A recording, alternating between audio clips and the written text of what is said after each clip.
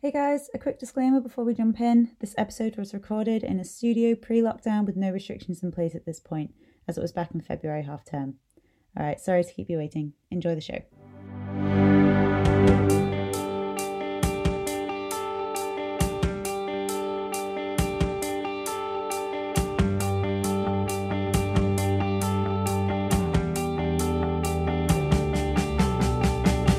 Hello and welcome to Ireland Artcast, uncovering the creative industry with me, Olivia Savage, as your host. Here we talk about all things arts, and each week I'll be joined by inspiring arts creatives to discuss creative careers as well as burning topics in the art world today to keep that creative mind of yours in action.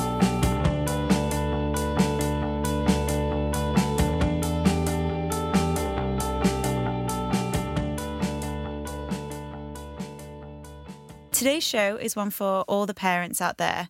We are reaching the end of March now, which means the Easter holidays are on the horizon, and this seemed like the perfect time to talk about creativity for kids and specifically the importance of creativity in education. Today I'm joined by three creative teachers. We have Jenna Withey, who is the Head of Performing Arts at QE2, Vici Blackburn, Head of Art at QE2, who's also my mum, so if I make any sarcastic comments, don't think I'm just being horrible. And Danielle Bridson, who is the founder and director of Arts Hub, which is an educational centre for the creative arts. That's correct. So as it has actually been discussed on this podcast before, back on episode 1, the arts come into our lives much more than we may realise, from the TV shows you watch to the logo of the company you work for, all the way down to the design on the hand sanitizer that you used last lockdown. Creativity is hugely significant to society and culture, and in order to discuss the value it has in education, I wanted to highlight first how it sort of comes up in education the same way that it does in society. I'm sure when you think back to your high school, your primary school years, you can remember in your maths lessons or English lessons when you're given projects to do and you've got to draw something or design something or come up with, invent something in order to retain that information, or from the kids' point of view to just mess around and have a fun and easy lesson. But when you actually look to analyse it, these methods are using creativity as active engagement to learn a subject. So it creeps up everywhere. And it's important that we not only recognise this as a way to teach in education, but also recognise the importance of teaching subjects specific to creativity like art, drama and music, to encourage kids to become more independent with their creative thinking and teach them that it doesn't have to just be used as a tool to learn another subject, but as a way to express themselves and as a stepping stone in their careers, although they obviously won't be thinking that at the time. And to learn new practical skills as well as applicable skills like teamwork, presentation skills and things like that.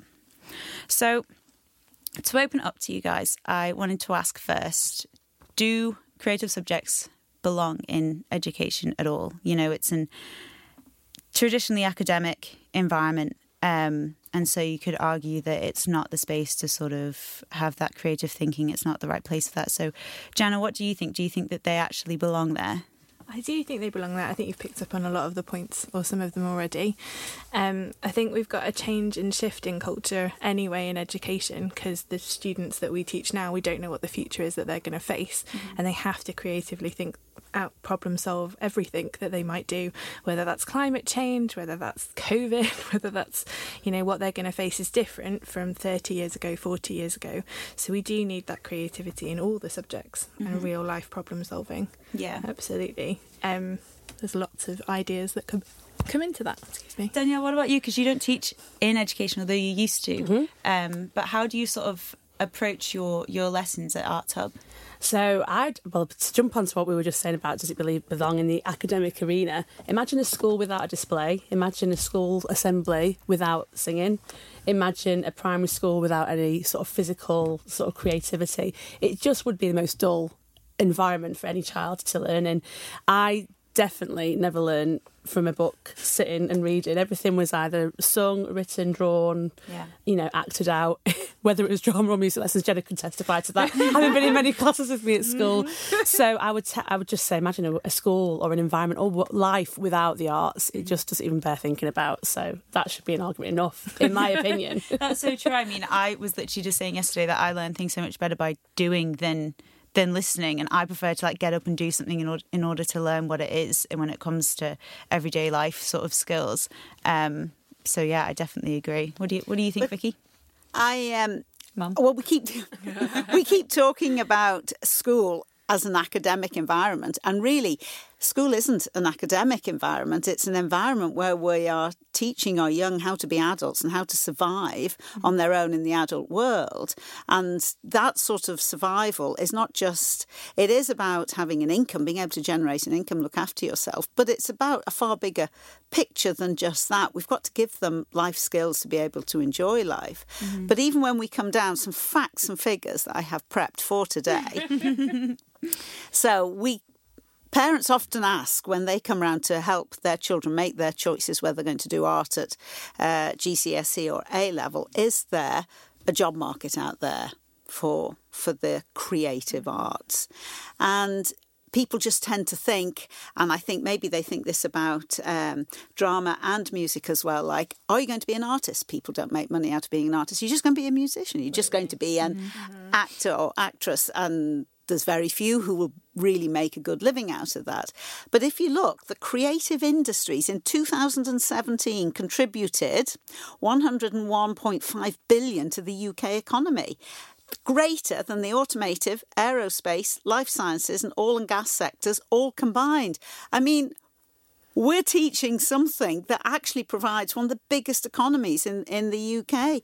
In the UK, 1 in 11 jobs are in the creative arts industry, and 87% of those, and this is something Jenna raised before about the fact we don't know what the future is going to be. We don't know what jobs are going to be out there for our students because the world changes so fast. And one of the things that they're really facing is the increase of AI and the fact that there will be a lot of jobs that will become automated that we're currently doing now. And 87% of creative jobs are at low or no risk of automating. So shouldn't we guys be top of the hierarchical educational tree? Well, you would think so, but I was actually just reading an article yesterday where they were saying that in the face of COVID, that creative subjects are the ones that are getting neglected when it comes to giving money to education from the government, and the UK are actually so short-sighted, leaving us behind. And the most so short-sighted. With children being educated at home at the moment, we're lucky in the Isle of Man that it hasn't been to the extent of the UK and other places. Yes, yeah. But really, without artistic programmes, podcasts, radio shows, internet accessible resources, how many of them are designed and created by people working within the creative industries? And they're getting young people through a very difficult time at the moment and helping them access not only creative subjects but subjects that are vital, important subjects like maths, English and science. CBBS. I've got a 21-month-old at home who thankfully is not homeschooled, but I get to see all the programmes that are coming up and down, every day as part of the homeschooling provision. And there's so much they gain from those sort of programmes that are, wouldn't be there without the creative industries. Animators, producers, and they're musicians. so interlinked. Exactly. Isn't it? Like, it's not just creative in one area. You are so interlinked. You have to think creatively in all of those jobs, and those come fundamentally back to what you did at school and how you were able to access education. Yeah, exactly. That's actually links onto the next point that I wanted to raise about the sort of skills that creative subjects can teach you that aren't just specific to, say, if you're taking a music class, it's not just about learning how to play an instrument. But you learn a lot of life skills as well from creative subjects. I mean, like, for example, when I was thinking of this question, what word comes to mind in terms of this? And for me, it's patience. When I was studying art, you start a project, and as soon as I'm given a brief, I'm thinking, okay, so 5 weeks down the line, this is what I'll be doing for my final piece. And it really taught me to stop and sort of take my time with the work and really to see what happens, in the same way not to give up too quickly and sort of take my time with something and let it unfold and see what comes of it. But Danielle, as you were just saying before, what word comes to you when you think? I was thinking about this and there were so many words. But I think the big word, versatility, because it's being versatile in any given situation, and there are so many words that link with that. I'm sure you'll probably jump on with them as well.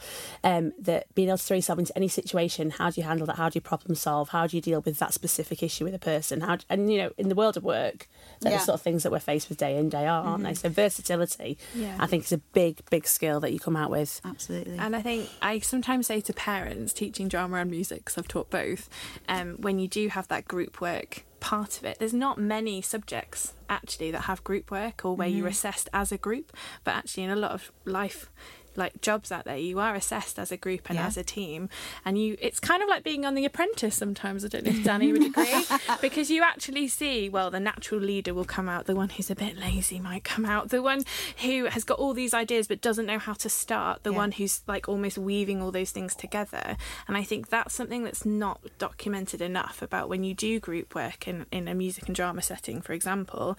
Actually, you will see what they're kind of like possibly in a job situation, who are the natural leaders, who sometimes you have to take away from each other because they're going to fall out with their best friend, because two natural leaders in one group makes it implode. It's a very different skill.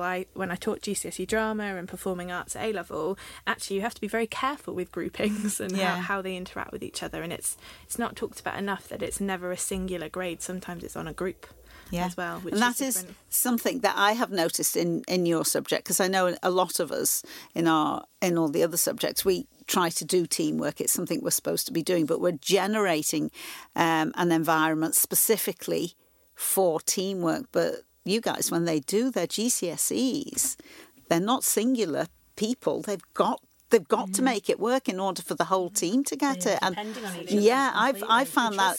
Yes, I've when I've come across it, because I've had some students in my tutor group, and I've been like, wow, I had no idea you all really had to pull together, not just because I've created a teamwork lesson.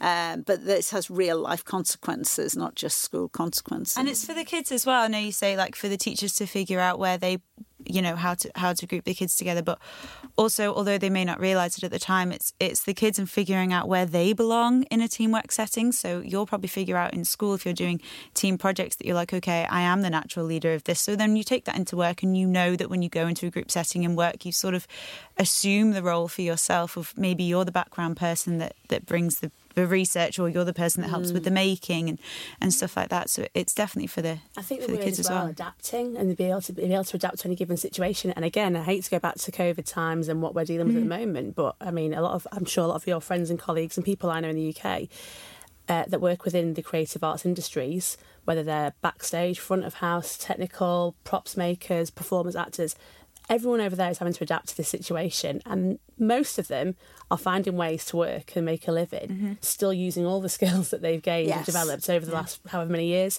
And if that's not proof enough as to why creative subjects are so vital. And especially in these times, you would turn to someone and they would go, I don't know how to do this, and I don't know how to work from home. And the response that you probably get is, well, get creative. Yes, get creative. You become a yes person, don't you? Exactly. Don't be finding the negative. What's the yes? How can we make the positive out of this?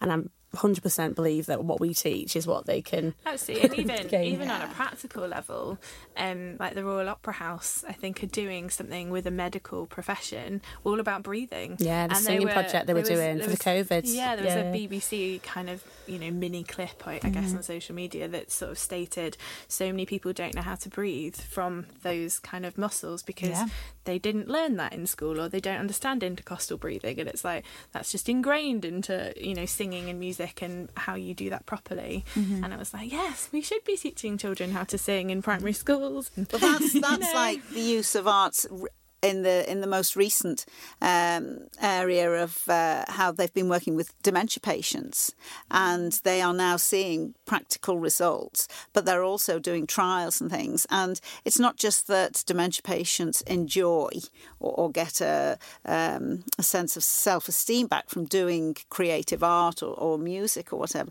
but they're actually seeing their brains becoming more elastic. They are seeing where it improves their thinking ability, and neuropsychiatric symptoms have been improved in some of the studies. I mean, I know they've got to look far more at it to confirm it, but when you actually see having an effect like that on a damaged brain, you think, oh my God, why aren't we going, this must be so good for a healthy brain. And I've got a personal story that attests to that, just if you want it. But my granddad was at that stage of life where he was losing memory, couldn't remember a name, walked into the hospital, sort of recognised, you can see in his eyes, he recognised me, couldn't speak a word in a sentence.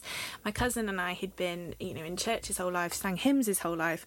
We went in, we asked permission, we sang 2 hymns, played and sang 2 hymns, and the whole ward, there were 5 of them on the ward, all started singing in harmony, knew all the words to the songs. And literally my granddad said to me, hi Jenna, literally he got finished singing 2 songs and he could remember who I was. Wow. And suddenly had compos mentis moment because he'd done like some singing, and the nurses came in and cried. They were like, this is why music is so important in hospitals. And we were like, oh my gosh, we weren't expecting any of that reaction. We just wanted to try and give granddad an experience that he wasn't getting alone in hospital. And it's an individual thing, but that also reflects like what happened in Italy last year in the first lockdown, when they all came out into the streets and sang. And there was a real sense of community from that. So it can really do so many different things. And interestingly, which leads on to my next point, is that when it comes in education, when it comes to students starting to make more decisions, like when they're choosing their GCSEs, maths, English, science are compulsory subjects, but it is not compulsory at all to take any creative subject. And then when it comes to A-level, although I don't think it's been said officially, but the number of students taking these creative subjects noticeably drops, and you often end up with sort of smaller classes than that of the ones taking science and stuff. So what is your opinion on this? Do you think it's linked to the fact that you're not being told to pick a creative subject? In inverted commas, you don't have to pick a specific one, but do you think it's linked? I think it's a general perception, even though I have to say, I think in our school we're really well supported. But I think there is a general opinion that art is maybe, I don't know about music, I can't speak for music, but that art is a lesser subject, and that if you're hugely arty, if you're seen as hugely arty, then that makes it okay.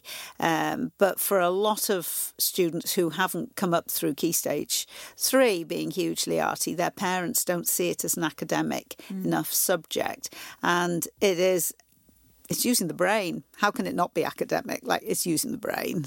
So there we go. But I just think that one of the things I feel that's happened in art is the push at A-level for university, just limiting the choices to what will get them into university. And I think we've seen a lot of students who maybe hadn't thought of art as a career, but who really enjoyed the subject, benefited from the subject, but they have come to us and said, I've got to make sure I've got maths or English or history, geography, and art has become sidelined. I think that's been, from my perspective, yes, we are supported, and I totally agree with that. But we was Miss Moore on to you before you came on to this episode? We have not been fully prepped, no.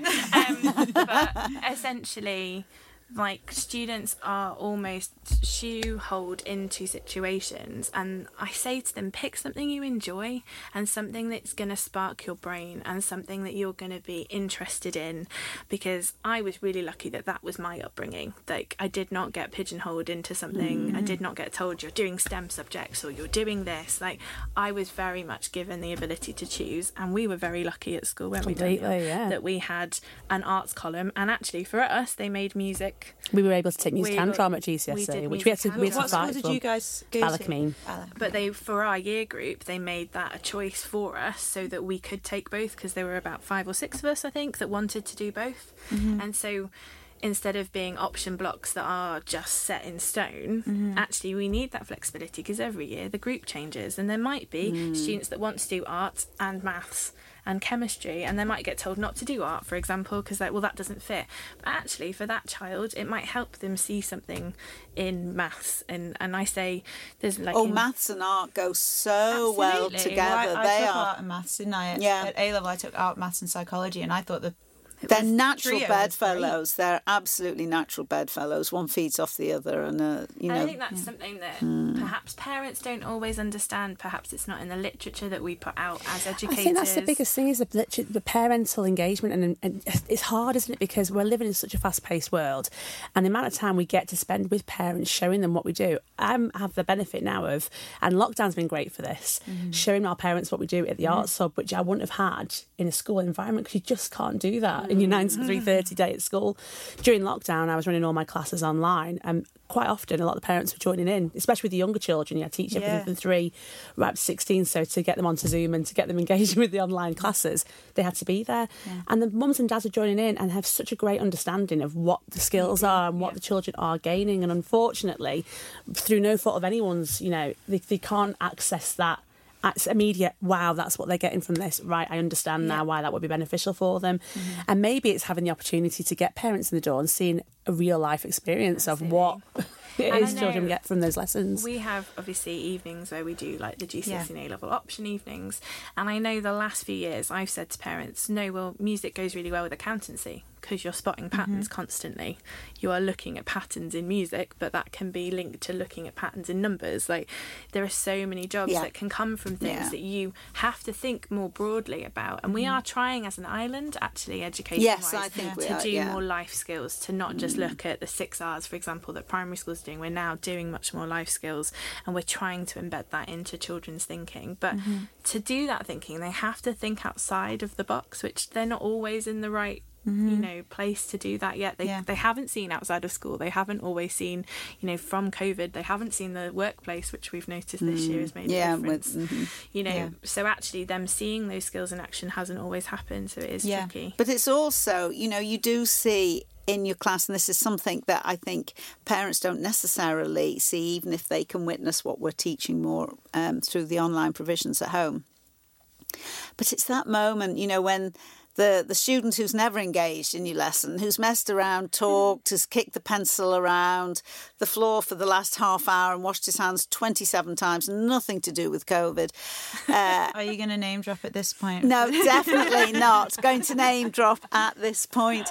But you see that child suddenly create something and you look and they look and you both go, wow. I didn't know you could do that. And here they're going, wow, I didn't know. And then you can see the sense of pride they have or the quiet one right at the back who has just really busied away. Those ones you so in danger of missing because they never create any fuss, but they're not your big hitters in your subject. But then they suddenly do something. You can see from their shy smile that they're just looking at it thinking, yeah, I did good. And on to that. And that's so important for their self-esteem. I really feel that's,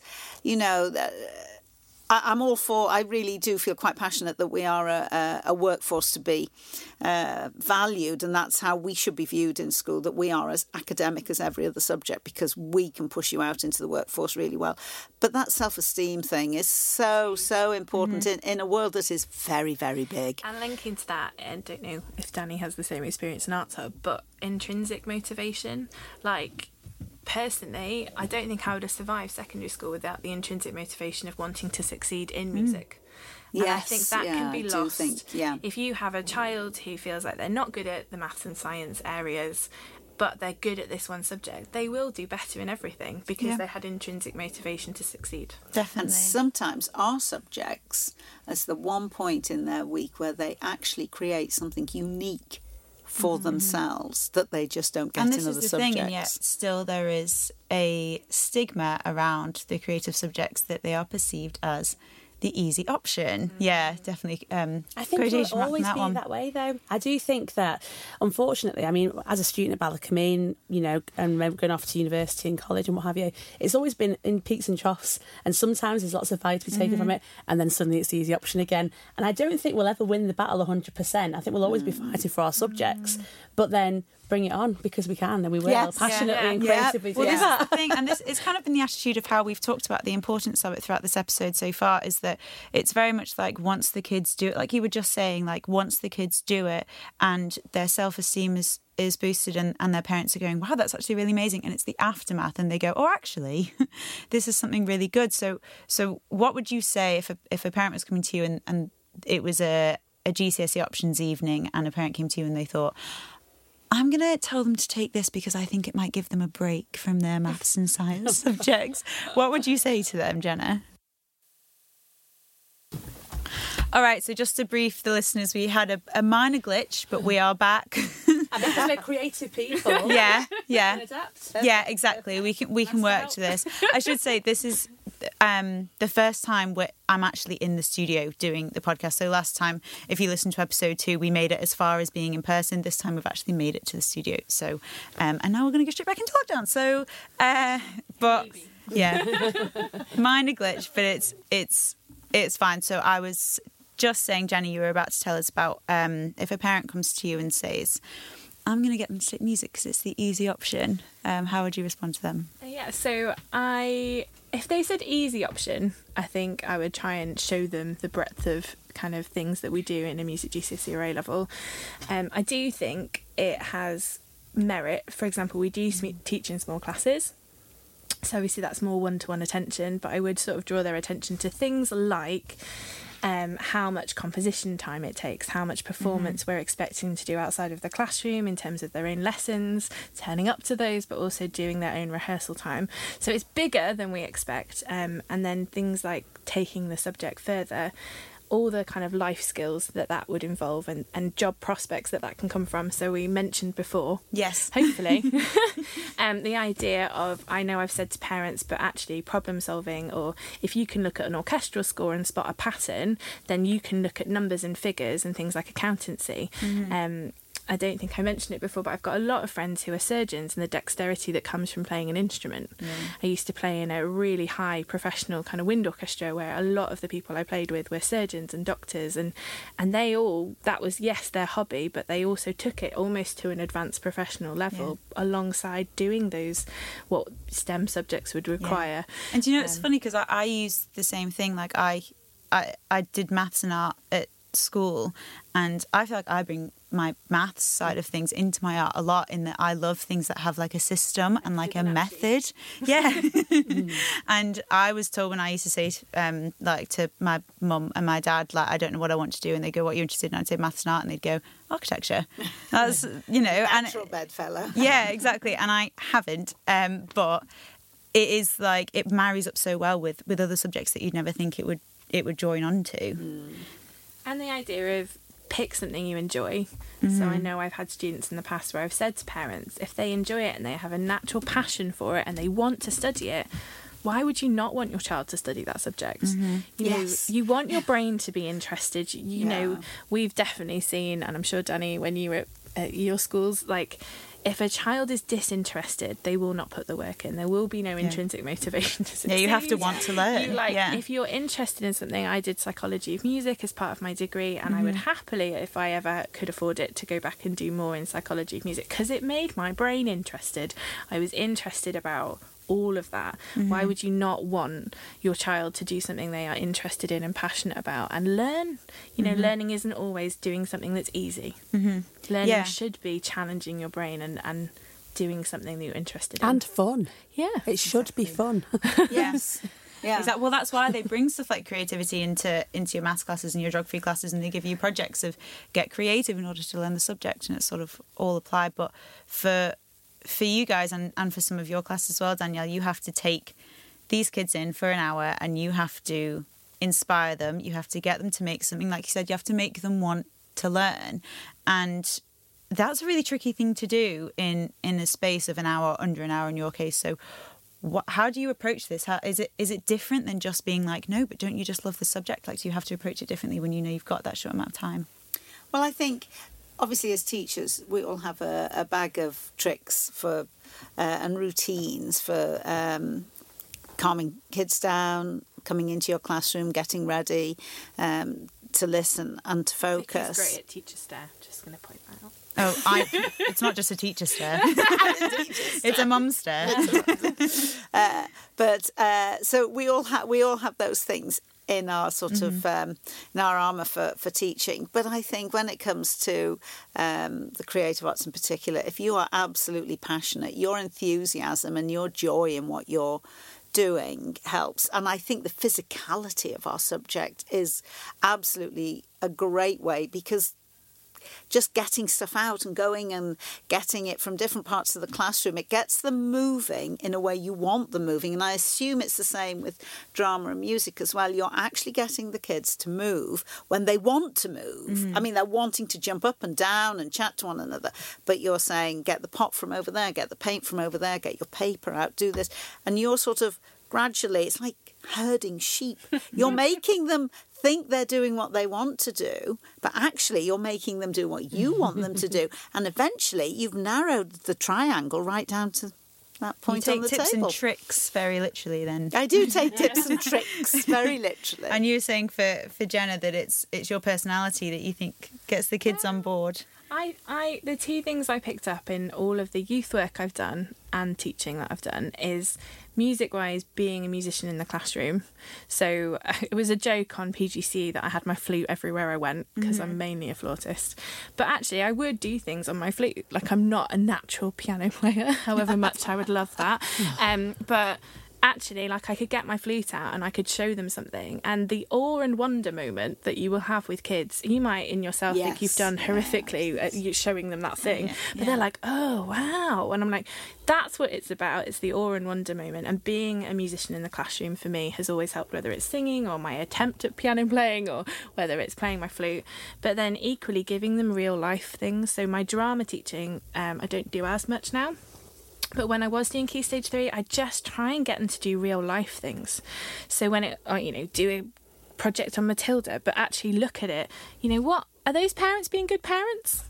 Okay, so like life teaching kind of moments. And I don't know if that comes in from my youth work background, that you teach something, but have a real life thing, like film music in year 9, like hook them in with something they understand and then take them to the classical place. Yeah. Because you can't hook a load of children in with classical necessarily. It's not part of their culture, it's not part of their remit, it's not something they've grown up with. But if you can hook them in, they'll sit there and watch the kind of LSO play a Batman theme because they understand it. Yeah. But if you don't hook them in with something they relate to, you won't hook them in. Unless you've got that one child that might love you, but that's it. Another thing that I think is really good, because I was just listening to Jenna talk about playing your flute in front of them, and obviously I do demonstrations with art all the time where I'm showing them what I want them to do, and I think that, apart from the fact that that's a teaching skill, so you're actually showing them what you want them to do, from a personal point of view, I always let my groups know that I'm really making myself quite vulnerable doing something that they could laugh at, because I'm doing it.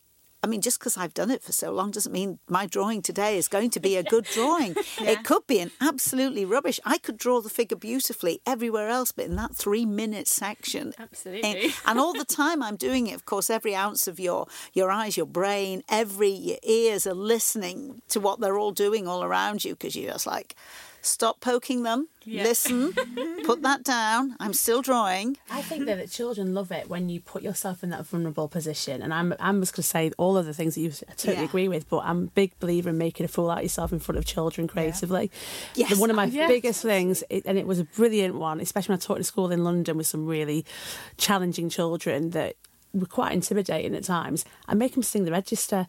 And to do that, I'd sing it at them, and then it'd be, well, tough if I'm doing it. Yeah. You're going to do it, and I'll keep playing the piano, and I'll keep singing, oh, Shane, and you hear it, and you keep going with that, and he'd respond eventually just to shut me up. Yeah. And then suddenly, okay, she's going to sing at me if I don't engage with this. So. But isn't that such a fabulous thing to show them? But then they trust you then. They do trust you. So you make mistakes in front of them as well. Yeah. So it is all about trust. That's a huge thing. Massively. But also, what a life skill to say, look, just make it. It's not that scary to make yourself feel vulnerable, because you can move on from that. And teaches them that it's also, like you said about making mistakes, it teaches them that it's also all right to make mistakes. Yes, like, and I don't think you can't learn. You can't learn without. I love teaching pop music, and every year I get all of them to go off and find me one that isn't too sex, drugs, rock and roll, sweary, but go find one, and I teach them how to do chords through that. but I make myself vulnerable and I say, right, I'm going to pick one of the songs that you've chosen today and next week I'll play and sing it to you. And not the best pianist in the world at all, but I do it, and every year it builds a level of trust with each group where they're like, well, if Miss can do it, then and I'll have a go. And once you've got them having a go, then you can develop everything. But if they refuse point blank in the middle of their worst teenage hormone moments to do anything for you or to do anything in front of their peers, I think that's the other thing that sometimes in other subjects they don't struggle against as much, is that if they're going to perform in front of their peers, how much trust we have to build within the room. But then do you find as well that in the subjects that we teach, we can facilitate. I'm a big believer in anyone can achieve at all through our subjects. So they might not want to sing, they might not want to play an instrument, but they might be great at conducting or providing a backing vocal or a bit of body percussion or prop making. There's always or a role they can always achieve. Well, it's like the teamwork thing that we were saying before, like everyone sort of finds their place. And the minute you hook them in with that one thing, then the next time they might have a go at doing something else. So And so on that note, to sort of round off the episode, what advice would you give? Because it is coming up to the Easter holidays when this episode comes out, and for parents looking to keep their kids making things or getting creative in whatever way works, what advice would you give to them over the holidays for how they can do this? Can I jump in straight away and say engage with everything on the Isle of Man? Because I mean, we provide loads, but my goodness me, the wealth of opportunities, so much out free there, and not free, you know. And even if it's not being an instructor-led provision, there's so much that they can get involved with creatively. And I would just say take every opportunity that they can get, both physically but also online. I don't know about you guys. I was going to say because So it much might online. be locked down again. Yeah, like, is there there's stuff? loads. Well, look, if they go online and learn how to do a particular makeup or hair that they can spend hours, Olivia, learning how to do. Yes. Or, you know, they go out to find a gaming solution because they're stuck on a particular level in a game, then just broaden your search. Look for art stuff that's out there as well. Because the internet, as we all know, the minute it knows you're looking at something, it gives you more of that. And there's just so much online tutorials, and you think, oh, give that a go. Let's drag some string in paint, turn it into a rhinoceros. It's just there. I think sometimes it's also letting the children have downtime. Yeah. So I think I was most creative when I was at home, and if we are in a lockdown situation, by not necessarily bombarding children with everything all at once, but going, well, we could do this or we could do this, and having downtime. You know, if it was art, you know, going, well, should we do this and have a go and be involved in that process as well. Yeah. You know, you can get really excited about going out to a whole day of Arts Hub, which is brilliant and absolutely do. Yes. But also, if you're at home and you've got raw materials, whether that's make an instrument if you're a primary school kind of age student, or learn a keyboard tutorial off YouTube in a music capacity. But having that downtime is really, really important to be creative as well. Well, I think we see it as downtime, don't we, Mum? Because we share a studio at home. Well, I use your studio. Studio. But we always say that it's so nice to feel like you can escape into the studio and put music on, or we watch our own Netflix shows or whatever, and we sort of get on with it, and you can sort of remove yourself from the world for a minute with your creative. You can absolutely get lost in the creative activity where you end up thinking only about that, don't you? So all the other things that are troubling you or stressing you, switch off and... like make it like doodling. Doesn't matter if you get it wrong. Absolutely. Like music can be like that. If you're improvising on your instrument or picking a new piece of music, okay, I can't do this right now, but that's okay. You know, doodle away, doesn't matter. Absolutely. Don't stress that what you are doing has to be perfect, that it has to be of a certain quality. Just enjoy it, because you can't judge yourself the intrinsic value of the things you do. But as teachers, we can see that. But you yourself, just enjoy it. Just have fun. It's the thing for the parents as well. Like you were saying, it helps for you guys as the teachers to put yourself in the position of doing a demonstration. So maybe for parents, if you're in lockdown or if you're in just Easter holidays, just do it together. Yeah, just get involved with them. Maybe would you say that? Yeah, to teach you. Children love teaching their parents so many things. So many like some of our kids going, we're doing High School Musical at the Arts at the moment. Most of their parents know the Wildcat dance routine inside out because their kids have gone home and taught them the dance routine. Oh, how perfect. And they love it. And then that way you get to see the benefit I want and to experience. There we go. And be brave. Like, I think some of the parents I know are incredibly creative, but why don't you do a treasure hunt? Why don't you go around and find things in your local area if you're walking around the day before, and then go, oh, should we do this now? Or go on a bear hunt if you've got a primary school age child. Like, there's so much we can do on the island.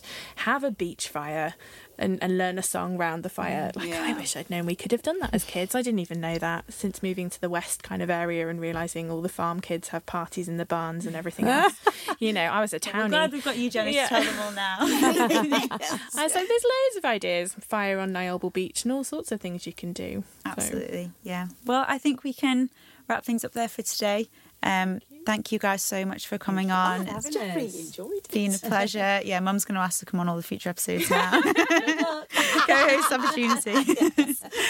I really hope we've inspired some parents out there to get their kids creative. And also, if you're a parent who's not just got young children, but maybe young teens who are looking at what to do, they're approaching GCSEs and don't know what to do, that creative subjects can be a great outlet for them if they don't want to take it in school. There is Arts Hub and they can do things out of school. There's so many different ways that they can get involved. Just like to say, if the 14 to 19 evening doesn't go ahead at QE2, you can listen to this and choose the creative arts. Completely. Before Mum came on this episode, she was like, I'm so nervous, I'm not going to know what to say. No. Yeah. I've responded to the challenge. Yeah, you absolutely have. You've risen to it. Creative fire now. There we go. That's the thing, once you get her talking. But yeah, thank you guys so much. Thank you. A few words from us over at the Arts Council before I head off. Our COVID resilience funding is back for another round this lockdown. This funding will be made available on merit to anyone working or taking part in the creative industries, culture and arts communities on the Isle of Man to ensure these organisations and individuals are assisted during this difficult time. Don't forget, as always, if you're a creative individual and or organisation and want to get the word out about what you're up to, you can sign up to the Artist Directory on the Arts Council website, that's iomarts.com. And get yourself mentioned in our newsletter by contacting us via social media. Just search Isle of Man Arts Council on Facebook, Instagram and Twitter, or email us at iomartscouncil@gov.im. Once again, a big thank you to Vici, Jenna and Danielle for joining me, and of course to all our listeners out there. See you next episode.